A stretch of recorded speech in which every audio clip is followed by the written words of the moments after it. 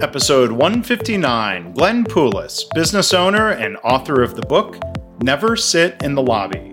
I compliment you on a unique formula for your podcast because I've enjoyed listening to some of the other people's mistakes and, I'm going to pass on mine. I'm Mark Graban. This is My Favorite Mistake.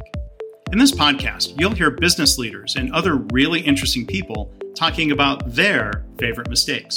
Because we all make mistakes, but what matters is learning from our mistakes instead of repeating them over and over again. So this is the place for honest reflection and conversation, personal growth, and professional success. Visit our website at myfavoritemistakepodcast.com. For more information about Glenn and his book and more, look for links in the show notes or go to markgraban.com/mistake159. As always, thanks for listening. If you like the episode, if you love the episode, please share it on social media, share it with a colleague. As always, thanks for listening. Well, hi, everybody. Welcome to My Favorite Mistake. I'm Mark Graban. Joining us today from the Greater Toronto area is Glenn Poulos. He is the co-founder, vice president, and general manager of Gap Wireless, Inc., a leading distributor for the mobile broadband wireless and test and measurement equipment markets.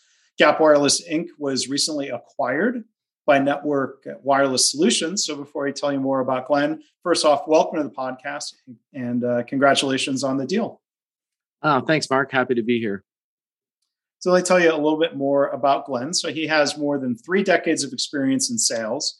He's spent thousands of hours in the field or on the phone with customers and working with salespeople to help create several very successful companies. He entered the sales field in 1985 as a technical sales rep. He founded his first company, Wave Technologies, in 1991, and then simultaneously served as president of Anritsu Electronics Limited for 9 years. So he has extensive knowledge and experience in this industry. He lectures groups on sales strategy, consumerism, and what motivates people. So that'll give us a lot to talk about today. And his new book, released in February, is titled Never Sit in the Lobby, 57 Winning Sales Factors to Grow a Business and Build a Career Selling. And his website is glennpoulos.com. There'll be links to all of that in the show notes. So Glenn, a lot to look back on across those experiences. And I'm really excited to talk to you about sales and mistakes and tips in that realm. But as we always do here, I want to hear about your favorite mistake. What's your story? Sounds good. Yeah, it's a little, I'm not sure ironic is the right word, but it's I compliment you on a unique formula for your podcast because I've enjoyed listening to some of the other people's mistakes and, I'm going to pass on mine and and then maybe we can move on to some of the things I got right. And we can talk about that too. As you know, yeah. So, going back in the early 2000s, it's relevant. I was going through a divorce at the time and sort of settling into a new routine. As a part-time parent, Wednesdays every other weekend, that sort of a thing. That can be a tumultuous time going through an event like that. And, I can say with experience, it does take some time for that to settle down. And so,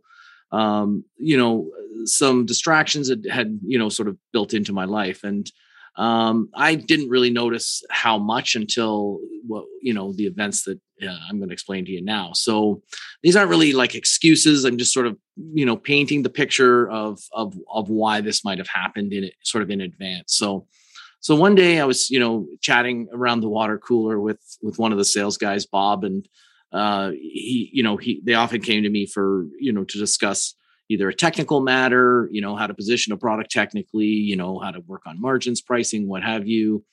And, Bob was querying me on a topic. And, at the end I said, look, if it doesn't go the way you need, or if you need more information, just give me a call. And if I'm not there, leave me a voicemail. And at that point, he kind of burst out laughing at me. And the way I try to explain it, it's the kind of laugh where sort of if you had a sip of water in your mouth or something like that, he would have spit it all over me, kind of a thing, right? Like kind of a guffaw, an involuntary response. Yeah, an involuntary response. And I'm like, what's so funny, right?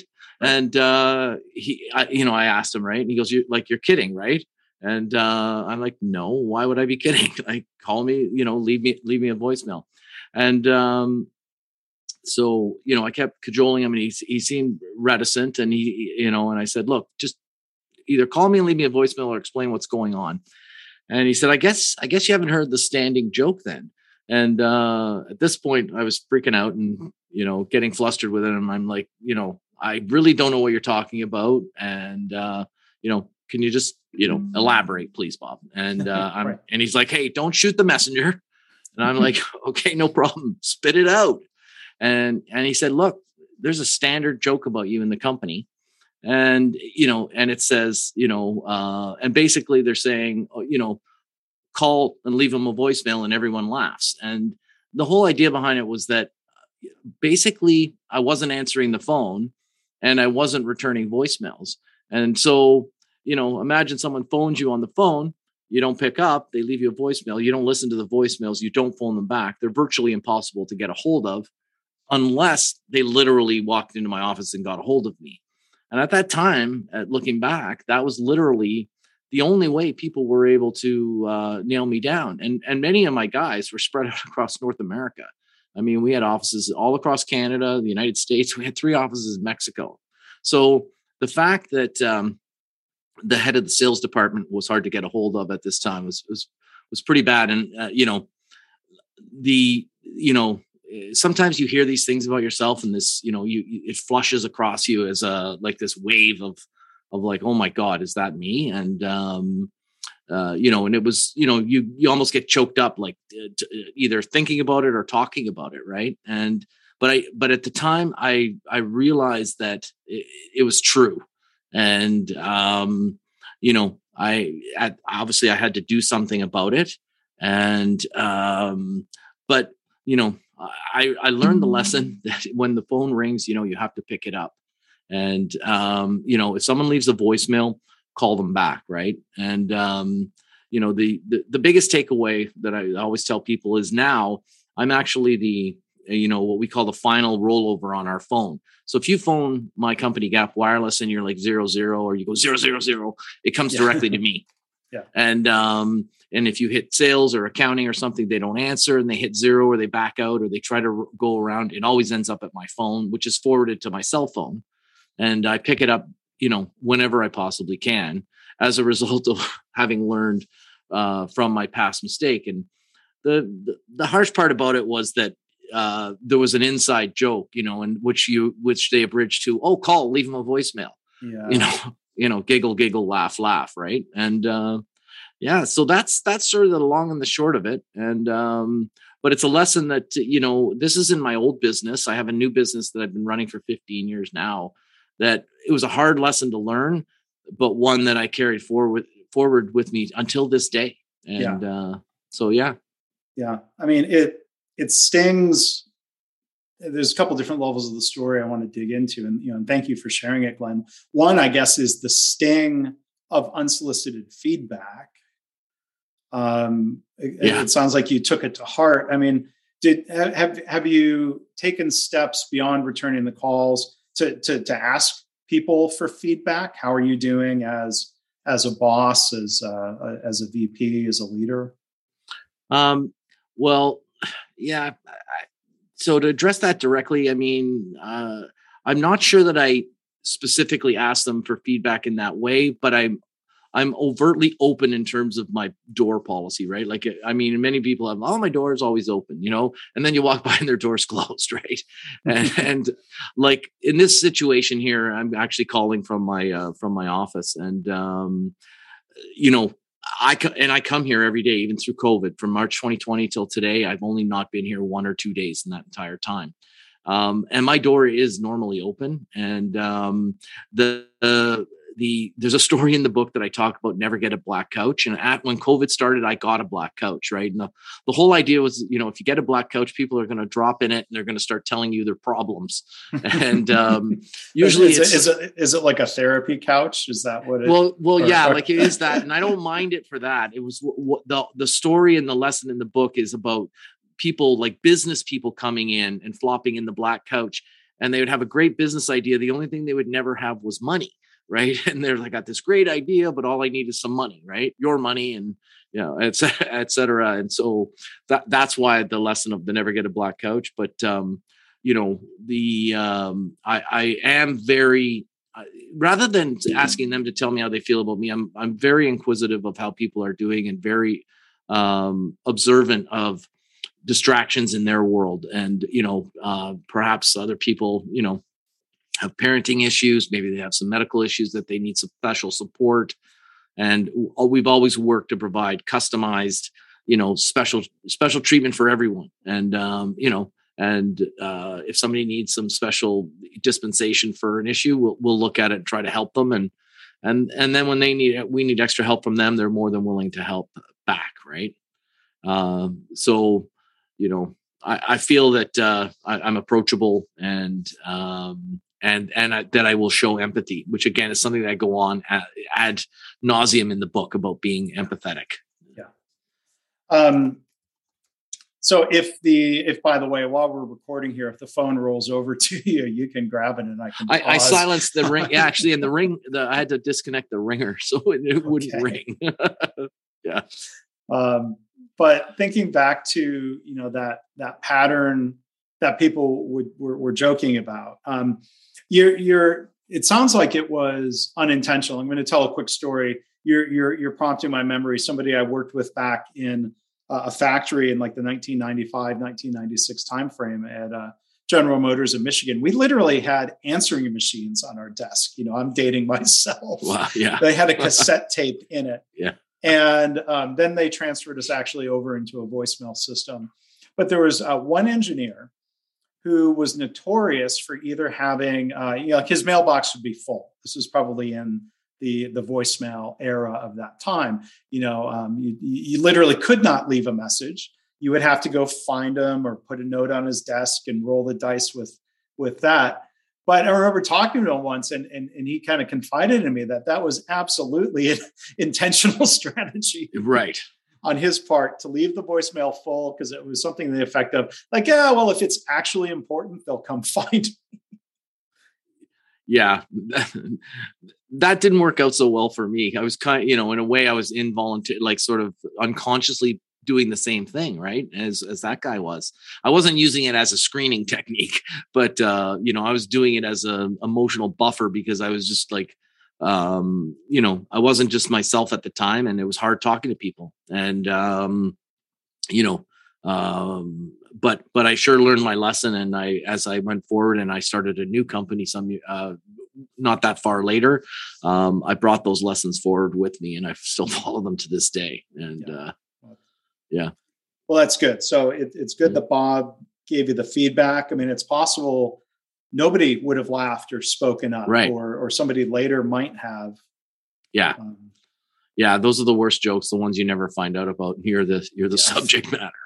Yeah, exactly. Yeah. Well, thank you, Glenn, for sharing the story and the reflections and the learning around that. And, I'm sure there's a lot of reflections and like you said, things done well in your career, not just mistakes that lead to the book, Never Sit in the Lobby. And again, the subtitle is 57 Winning Sales Factors to Grow a Business and Build a Career Selling. Was 57 just sort of how it worked out? Like when the list was done, you're like, okay, it's 57.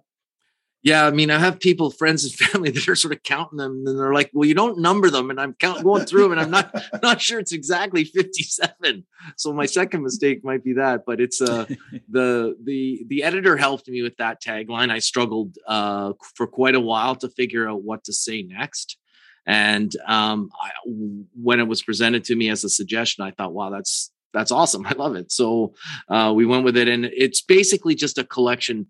It's another topic for it could be sort of like 57 ways not to make more mistakes, because a lot of the book is about mistake avoidance, not a how-to. It's not a recipe card. Do this, do this, do that. There's a lot of like suggestions, go in and say this or do that and what have you. But a lot of them are like, here's a mistake that I made and how I avoid it now, or a way I approach something that I learned a harsh lesson from. So I have lots of mistakes. But this one that I shared with you today is one that I actually have to, the importance for me today to retelling it is not for myself, because I already answer the phone. I already know I'm going to answer the phone. It's not me, it's all my salespeople or people that I'm close to that are in sales, or, people that I'm talking to, or maybe mentoring, or someone's asking for advice or what have you. And I know they're sort of behaving in a similar way. And I don't say, answer the damn phone. I say, let me tell you a story about what happened to me, and the, what the takeaway was for the people. Right. And then they tend to think about it in slightly different capacity, and they can't really argue it when it's something that's happened to me versus them. Right. But I can get my point across that they need to pick up the phone. That seems like a good leadership tactic there, where you're not making them the bad guy. You're sharing a story and letting them come to a conclusion of what their behavior should be. Yeah. And honestly, the book is loaded with some other mistakes that I've made, hiring mistakes, strategy mistakes and what have you. Mm-hmm. And there's benefit in learning from the mistakes of others. I think there's something to be said then also for being aware of your own mistakes. That's one thing I hope the listener takes away from listening to these mistakes, is like, well, you could avoid doing what Glenn did, but then maybe they're aware of their own mistakes. So my question back to you is, as much as we might talk about learning from mistakes, some mistakes could be a deal killer, a company killer, a career killer. Like, that seems there are certain settings where you can't be, I don't know what the right way to say it, blasé about like, well, I have no big deal. I lost the deal, but I'm going to learn from it. Like, you can't live by that. Right. Yeah. There's another mistake, that I made that, that you'll probably say, hey, why didn't you pick that as your biggest mistake? And because it became my greatest success, really, is I built my business from 1991 through the mid 2000s for exactly 15 years, just like this business here that grew for 15 years. And then I sold it. And sort of at the 13 and a half year mark of the first company, I sold my shares to a public company who gave me shares back in the public company. And I became a part of an operating unit of a public company. And we were very profitable, threw off a lot of cash. There were sister companies that I could see, in broad daylight were very successful. And I was too young and naive, and I didn't do proper due diligence with the public company partners. And to make a long story short, they, within 18 months, they had basically crippled us financially. They ran the line of credits up, they stretched the vendors, and 18 months later, we went into receivership, and I had to start over. And that's how I created Gap Wireless, and was virtually doing almost the exact same thing coming out of, and of course, I lost many, many, many millions of dollars of shares that I thought were worth something, but by then they had become worthless. I had gone from a multi-millionaire on paper, to broke overnight and no company. And but I started over, and I got to do Gap Wireless, and there were other mistakes along the way that company had made, and I vowed not to make them. In terms of a lot around customer service, pricing, margins, strategy, and then and I've always loved working here. So in a way, it was a bad thing. And some people question me why I didn't cry more about the money and what have you, but it was all on paper, and I didn't have it going into the deal. I didn't have it coming out of the deal. So it was kind of like always, up in the ether to me. And so I just bounced back, and and I was able to take those lessons and do it differently in Gap Wireless, my new company. And so I'm sure that influenced the way you would think through potential buyers then for Absolutely. Gap Wireless. Yes. Yeah. The partners that bought our company now are, just tier one private equity company. They bought a U.S. firm that bought us, and they are, at the pinnacle of they're just a great company. They're called Grain Management is their name, and they're very proud to be a part of their company. And, they've got a great legacy that they're building. And so I didn't think twice about that. That's not a checkbox I didn't check this time. And so. Well, I appreciate you sharing, a bonus story there, but right. Again, the key is the lesson, reflecting on the lessons, and you had an opportunity to avoid repeating the mistake. And so I applaud you for that. So back to the book, Glenn, Never Sit in the Lobby. So I I would not consider myself a sales professional. I've been involved with sales in a couple times in my career, software companies, consulting. And so to the title of your book, Never Sit in the Lobby, I have sat in the lobby. I'd be curious to hear your thoughts then. Like, this seems like an important one because it's, as the title of the book, what mistake was I making by sitting in the lobby? That's strike one, right? So sometimes people aren't on time and then you feel stupid sitting there looking at the ceiling, sitting on a black couch in the lobby, maybe. That's one of the big, sorry, go ahead. No, please go ahead. Yeah. So yeah, like that's one of the many reasons why I never sit in the lobby. I literally never sit in the lobby. And I mean, I've had to stand there for an hour and my feet are burning, but I'm like, the rules are rule, don't sit down. Because the second I would sit down, they'd walk in and then I would have been sitting and they would have seen me sitting in the lobby. And it's just a rule that I made. Other people have, other rules, like they always finish what's on their plate. And some people, maybe they have a rule that they shouldn't finish everything on their plate for some reason. And it's like, why do you pick that? And you pick that. That's just the rule. But it's basically so that when the customer walks in, you're at eye level with them. And I tend to be a bit short. So, I mean, I have to, I need to struggle to get to eye level sometimes with people. So I don't want to further enhance it by sitting down. Right. So I don't want them coming at me from an upper angle where I got to look up at them in a strange way and stand up and flub to put things away. So I'm always standing up. Not only am I standing up, but I'm not distracted. So I'm not looking at my phone. Absolutely not. My phone is away. I'm staring pretty much, plus or minus a few degrees of staring at the door. I'm pretty sure they're going to walk out of. And so when they walk out, I'm ready to grab their hand and say, how you doing? My name's Glenn. Nice to meet you. Or if I've seen them, know them, great seeing you again, et cetera, et cetera. Right. And, I find that sometimes if you're sitting down, you're going to flub through your stuff. You're going to be looking at magazines. I just don't find it as professional as the standing part. And so that's what I do. And that's what I taught my sales guys to do as well. Yeah. So the emphasis clearly is the never sit part. Like at first you might think like, don't be in the lobby. And maybe there's a related rule of like, don't show up too early. Right. Because then maybe you look like you don't have anything better to do. Yeah. So we have a rule: slightly early is on time and on time is late. Right. So we would never want to show up more than 10 minutes before the appointment because you can become a nuisance. Back in the day, not so much now because you're probably standing alone in the lobby. You called up on a phone and the guy's coming down to get you. But before there was a receptionist there. And, you kind of look, strange, pacing around, and not showing up on time. A lot of guys would also use the phone in the lobby and make all their calls. I actually splurged the quarters back then. And then in '86, I got a cell phone. I mean, I didn't make my next phone calls in the other customers' lobbies where a lot of guys did. It's just another rule that I followed. Then the next immediate rule right after that is when you show up, you never sit in the lobby and you always have something in your hand and something in your mind. And people are like, what are you talking about, dude? And I'm like, and so I talk about in the book, donuts, maybe it's a giveaway item, maybe it's a brochure, maybe it's a report, an article, it might be the quote. A lot of times my way in is the quote that they'd asked for, which I go on as using that as a really good technique to get in front of the customer when they call and ask for pricing.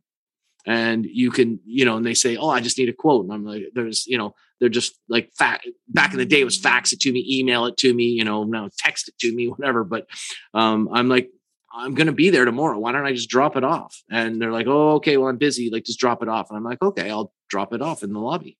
And then I would show up in the lobby, wouldn't stand, quote in my hand.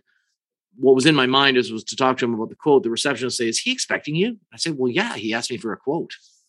And then she calls up, she says, Glenn's here. He says he has a quote for you. He's like, oh, yeah, right.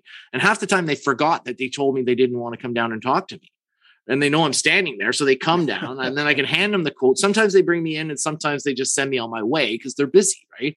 But at least I say, hey, can you have a quick look and see if we're in the ballpark or, get your first glance and you can see their face either light up or, look shocked. And then you can say, wow, you look shocked. I mean, should we book some time to go over this in more detail? And those rules are the ones I follow on our own. Like, and if I can just continue on with one more. The next one is never forget a face, right? So before I walked in the lobby, of course I was a bit early, but I was in my car and I was actually going through my phone or my laptop, or in the old days, it was a call book, and I show a picture of an old call book. And I was actually basically associating the face with the name of every single person in that customer, because some of my customers were 12 guys, maybe even 20 people. Most of them, it was only 3 or 4. But the way I am, it's like I would walk by a guy. If I didn't do this rule, I would walk by the guy and say, "Hey," and my random access memory is not fast enough to like Right. pull the name out quickly, right? Yeah, right. And so I go through that episode in my car. And so I'd be walking through the building, another rule, always ask for a mini tour. And so, like, hey, you have a new lab, could you give me a little mini tour of it? And they're saying, why do you ask for a mini tour? And I'm like, because if I ask for a tour, they think I need to go on a grand tour. But if I say mini, they think, oh, he just needs a little quick look. And then I'd be walking through the building and I'd be saying, hey, Jack, hey, Bob, hey, Sally, hey, John. And the guy that I'm with is like, oh my God, this guy knows everybody. And everybody that I'm meeting is like, I can't believe that guy constantly remembers me. He only met me like 2 years ago, or they can't even remember who I am until 3 hours later, right? They finally put it together. And I just repeat those processes over and over again. They're just simple goals of how to do it right to me, right? Mm-hmm. Never forget their face. Don't get caught with that, where you're stumbling, trying to remember their name and calling them, hey, you. Yeah. And yeah. I mean, it seems like nowadays maybe you could use LinkedIn as those reminders if people have photos on their profile, even if you're not connected. And absolutely, it sounds like what I hear you saying, Glenn, is that sales, it's not just about having the right technical solution to somebody's problem. That relationships matter greatly. Perception of you as the individual and your professionalism and your attention to them. That's a big part of closing the deal, right? Yeah. Beyond closing the deal, my second win for me is them saying, we love doing business with you, right? Like, we love dealing with you. We like seeing you, the back in the day when I was a little bit younger, but I mean, some of my competitors invited me in to talk to their people about some of these strategies. And, and I maintain friendships with both my coworkers and my competitors throughout the years for the last 30 something years.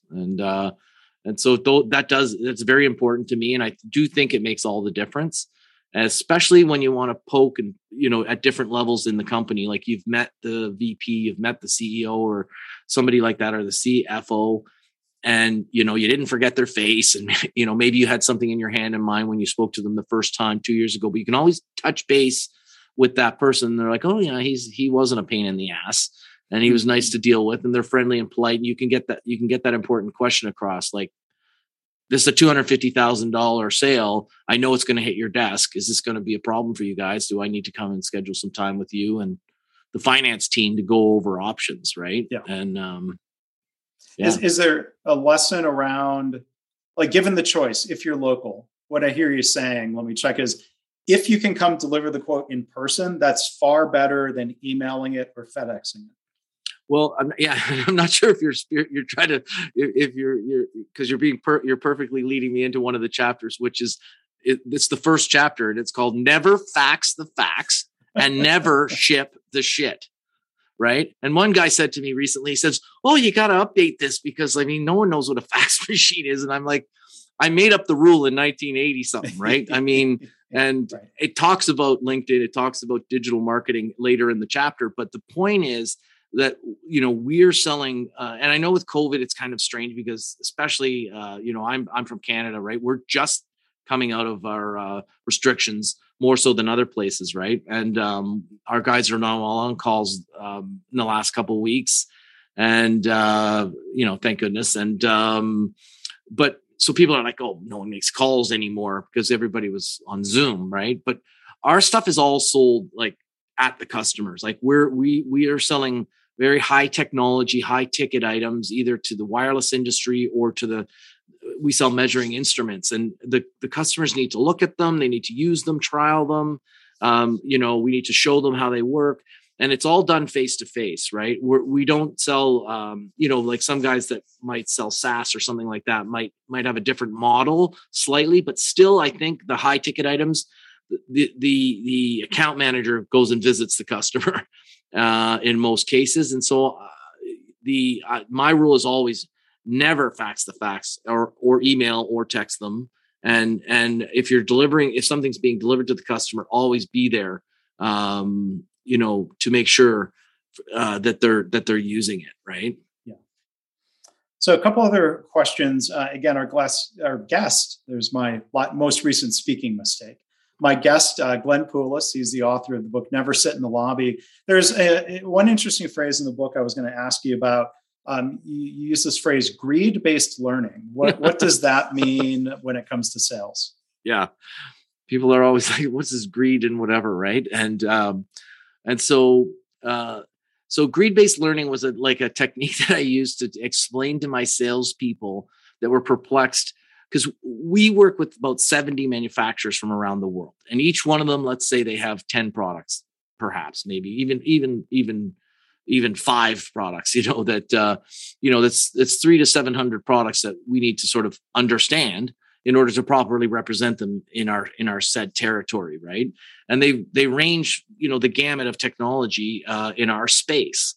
And so the sales guys are, I can never learn this. Like, I need the applications engineer with me on every call. And I'm like, no, that's not true. And they're like, how am I supposed to learn this? And I'm like, GBL. And they're like, GBL, what's that? And I'm like, greed-based learning.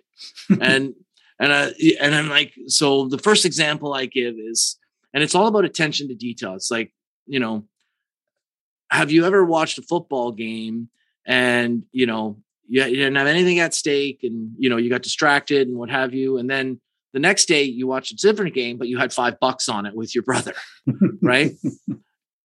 Just imagine the difference between your attentiveness over $5, right? $5 creates an infinite change in your attention level, right? And so my point is that XYZ Corp or, Technicore or whatever, make up a name. They sell 5 different instruments. You at least know enough that, ABC company might be interested in one of their products. So now all of a sudden, well, dude, figure out what the commission is on that and go home the night before and equate learning the top 5 bullet points on that product to the commission that's available to you at the end of the sales cycle. And all of a sudden, when they start equating, so it's like when you're buying a new car, right? You have to actually sort of because you have to be able to feel what I'm trying to say. So, I'm not a person that knows a lot about cars until the day I'm looking for a new car. And then all of a sudden, my last couple of cars have been Mercedes cars, and I love them to the ends of the earth, and I'm an expert on them. Anything you want to know about Mercedes, I could tell you. And it's all about the sort of greedy, temptation of getting the car. If I was looking at a Mazda, I'd become an expert at all the features of a Mazda. And how did I do it? Because I don't know cars at all. But I'd be cocking dual overhead cams with specialized exhausts and dropped offset tires and a this and a that, and specialized carbon fiber hood, and then I would just go back to my normal thing of not caring about cars. And most people can sort of relate to that, right? And so I use that same approach to the moment I have an opportunity. It sounds a little greedy, but an opportunity to make money from something, my ability to learn it goes up exponentially. And I try to inspire that sort of ideal in my guys, right? Think about it in that way. Don't try to learn all 700 at night because you don't have an opportunity. But the second you do, just learn that one. That makes a lot of sense because of all the things that you could be learning about in the world, at some point, right, you've got to focus. Exactly. And I could see the point. I mean, I think this applies to organizations. Don't give people blanket training in something that information that they might not really need or use, because it's probably going to just completely float out of the brain as quickly as it came across them. Yeah. But when there's motivation and incentive, like I'm learning something that I can use right away. Yeah, absolutely. That's powerful. That incentive, even if it's not financial, is there. That's exactly right. That's exactly GBL to a T. Yeah. Right. Yeah. And you reminded me of a time I shopped for a car probably 5 or 6 years ago. I won't say the maker, but I had done enough research, to your point, Glenn, of I knew the three different engine options. Right. But at some point, like I wanted to test drive a couple of them because I didn't really know what the performance would be and if it was worth it. And I remember, this salesperson might have been fairly new on the job, but he knew nothing about the three engines. He didn't know the sizes or that one was turbo powered. And I basically just walked away and I'm like, well, okay. I was very unimpressed, but his greed incentive should have been to know those engines because it was very likely a customer would ask. I wouldn't expect him to know about all of the engines of all of his competitors. Right. Again, I'm plugging the book, right? But there's a great story in the book called My Mentor Made Me Do It. And it's the story about a kid that worked for me that went from driving the tow motor, the forklift in the warehouse with no training, didn't graduate high school, didn't graduate college, and was a warehouse worker. And he went from that to being a very high paid salesperson selling very high technology items. And people are like, how did he do it? Right. And I'm like, his mentor made him do it.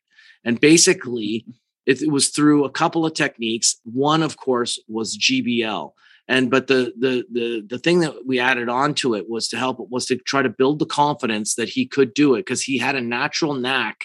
He was really good at gaming. He knew that, no problem. There were some other sort of techie things that he would just learn out of nowhere. Right. And then the other key part that I tell in that story is where I said, look, don't just send a resume and he wanted to sell cars, right? Which is why I brought it up. I said, don't just like send a resume to, Hyundai and Mazda and Toyota and whatever, all these car places. I said, listen, what you're going to do is you're going to walk in you're going to not stand in the lobby. You're going to have something in your hand and something in your mind. What's in your hand is your resume. And you're going to walk in and, you're going to ask to talk to the sales manager, to the lady. Right. And, normally that they don't scrutinize you talking to those people. Right. And when he walks up to you, say, hey, hey, Bob, I'm here to start selling some cars for you. And, the guy's usually like, what are you talking about? Right. And I'm like, don't say anything. Like, just wait a few seconds and then wait for the pregnant pause and then say, no, I'm just kidding.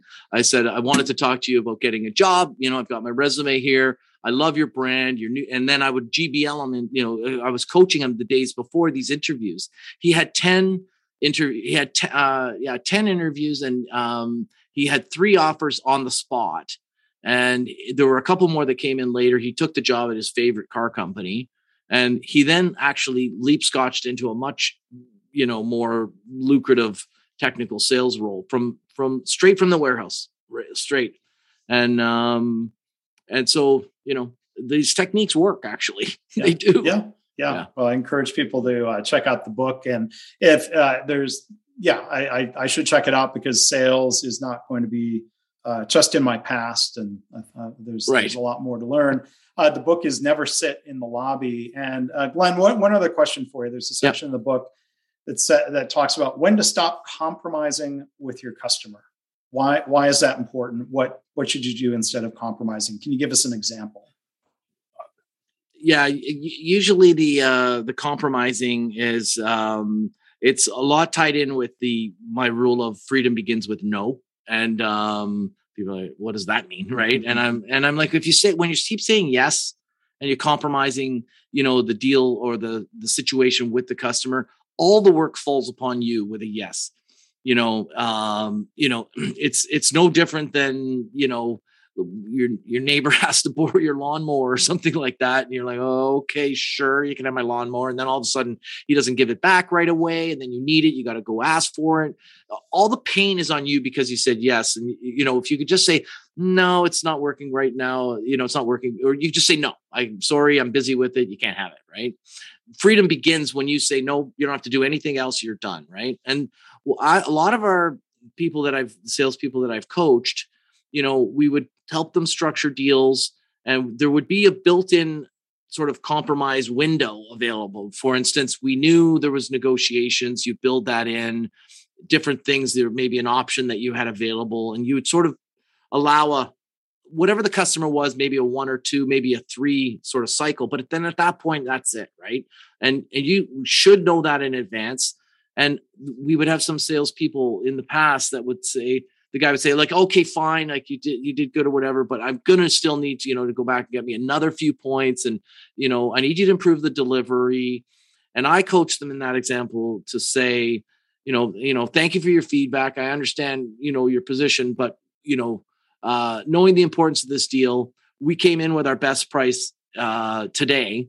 And as a matter of fact, lead time's actually, deteriorating. So if we don't get an order this week, not only will I not improve the lead time, but it's going to extend. And just say no. And that's the kind of, when you're compromising, you end up taking all the burden, and it doesn't become a win-win deal. I talk about there's a spot where I talk about win-win-win-win, where everyone wins: the customer, the vendor, the salesman, and the manufacturer of the product. It's a 4-way win, in my opinion. Yeah. And finding, so compromise might end up being more win-lose on some level.